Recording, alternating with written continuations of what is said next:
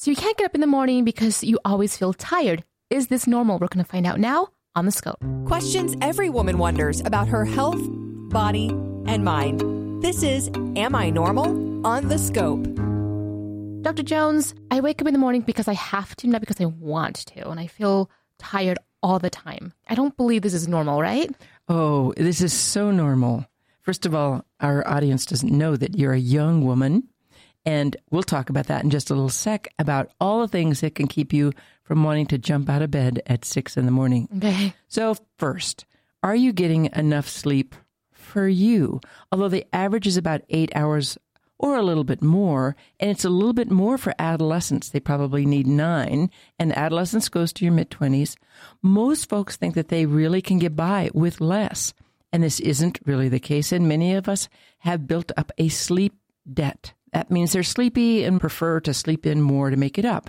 The fact is that it cannot be made up in a day or a weekend, so if we're behind, either chronically, like a new mom, or acutely, after a big night of partying or studying, it's hard to get up. So I can't just go to sleep for 2 hours on Monday and then come Saturday, just sleep in 24 hours. That just doesn't work. It really doesn't work all that well, no. My plan needs to change then. Right. Now, the second question is, there's something disrupting your sleep that you don't really know about. You think you're getting your 8 hours or so, but you really aren't. 2 things that are common come to mind: sleep apnea, snoring when you sleep, and restless legs. Now, snoring isn't just a guy thing, and when you snore, it disrupts your sleep, whether you know it or not. And if your bed partner snores, it disrupts your sleep. Restless leg syndrome is also common, and it can happen even in young women. It's a sense of needing to move around, especially the legs, not getting comfortable with being still and getting into good sleep. Iron deficiency can be one of the causes of this, and iron deficiency is more common in women. Of course, you may not be sleeping well because your sleep place doesn't support good sleep. Bad mattress, bad pillow, too many things like dogs or kids or cats or angry partners in the bed. The room is too bright, too hot, or too noisy. Any of those apply to you? You know, I have a little dog that kind of tries to steal my pillow. I know. Oh, so you're going to bed, getting up at 6, and you've got a dog stealing your pillow. Yeah. Oh, this is sounding worse. Okay, now, are you drinking caffeine and alcohol at the wrong time of day? So caffeine has a long half-life. It affects sleep for longer than it promotes alertness. I'm going to say that again.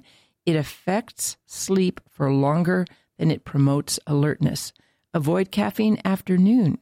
Alcohol is often consumed in the evening, which is the time when it can disrupt sleep in ways that you may not even be aware of. So, are you drinking it No. I'm drinking coffee at like 10. 10, oh, yeah, that's boy, not. I just realized that's not really good. Your face is. My face is getting squished. I'm getting wrinkles as we speak. I know. Okay. Are you taking sleep aids? All of the sleeping pills can disrupt your alertness in the morning, and women are very sensitive to the most commonly prescribed sleeping pills. In fact, the FDA has recommended that women taking pills like Ambien for sleep take a lower dose. Even over-the-counter sleep aids such as Benadryl or Daxalamine, often combined in nighttime cold medicine, can make you groggy in the morning. Of course, if you take your sleep aid in the middle of the night, then when you can't get back to sleep, you'll find it's hard to get up because you still have the medicine in your body. That brings up a really recent memory of getting sick and getting the flu. And then I take the flu medicine at night, but I take it a little bit later, when I go to sleep, which is my usual 2 a.m. Well, I'm surprised you even can get up at all. And then I can't get up because... You should be comatose at 6 o'clock in the morning. I know. Okay, are you in good health? No, you're in good health. People who are chronically ill, people who have pulmonary problems and don't breathe well, people who are anemic, people with heart failure, people with low thyroid or high thyroid, people with other chronic systemic diseases are often fatigued and have a hard time getting up in the morning.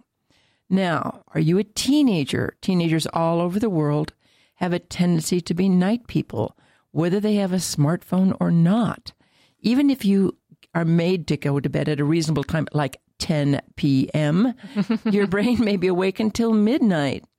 The Kalahari Bush people call their teenagers owners of the shade. That means they stay up all night and they sleep in the shade all day. Anyway, you won't feel really good having to get up at 6 to get ready for the school bus or take an early class or get to work by 8 if you're a teenager. Lastly, Are you living your chronotype? And what's that? Are you a night person trying to live mornings? The time that you would like to go to bed is partly determined by your genes.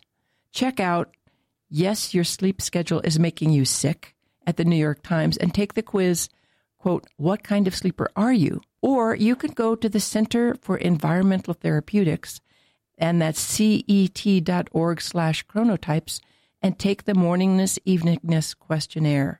I took it, and it wasn't a surprise to me that I'm a strongly morning person. Now, you can probably guess what your chronotype is, but if you want to take a questionnaire, just do it. You are fighting an uphill battle getting up when average people get up, and that will take some workarounds, and there are some workarounds. At least it's helpful that you know it. Your morningness or eveningness is partly genetic and partly your age. Teens, as we noted above, were night people, and the elderly tend to move toward morningness. So if you have a hard time getting up in the morning, are you normal? Yup. At least 10% of people have a hard time getting up, and it's probably 50% of young people. Think about the things we talked about and see if there's something getting in your way. Good luck, get going, and thanks for joining us on the 7 Domains of Women's Health. Have a question about a medical procedure? Want to learn more about a health condition? With over 2,000 interviews with our physicians and specialists, there's a pretty good chance you'll find what you want to know. Check it out at thescoperadio.com.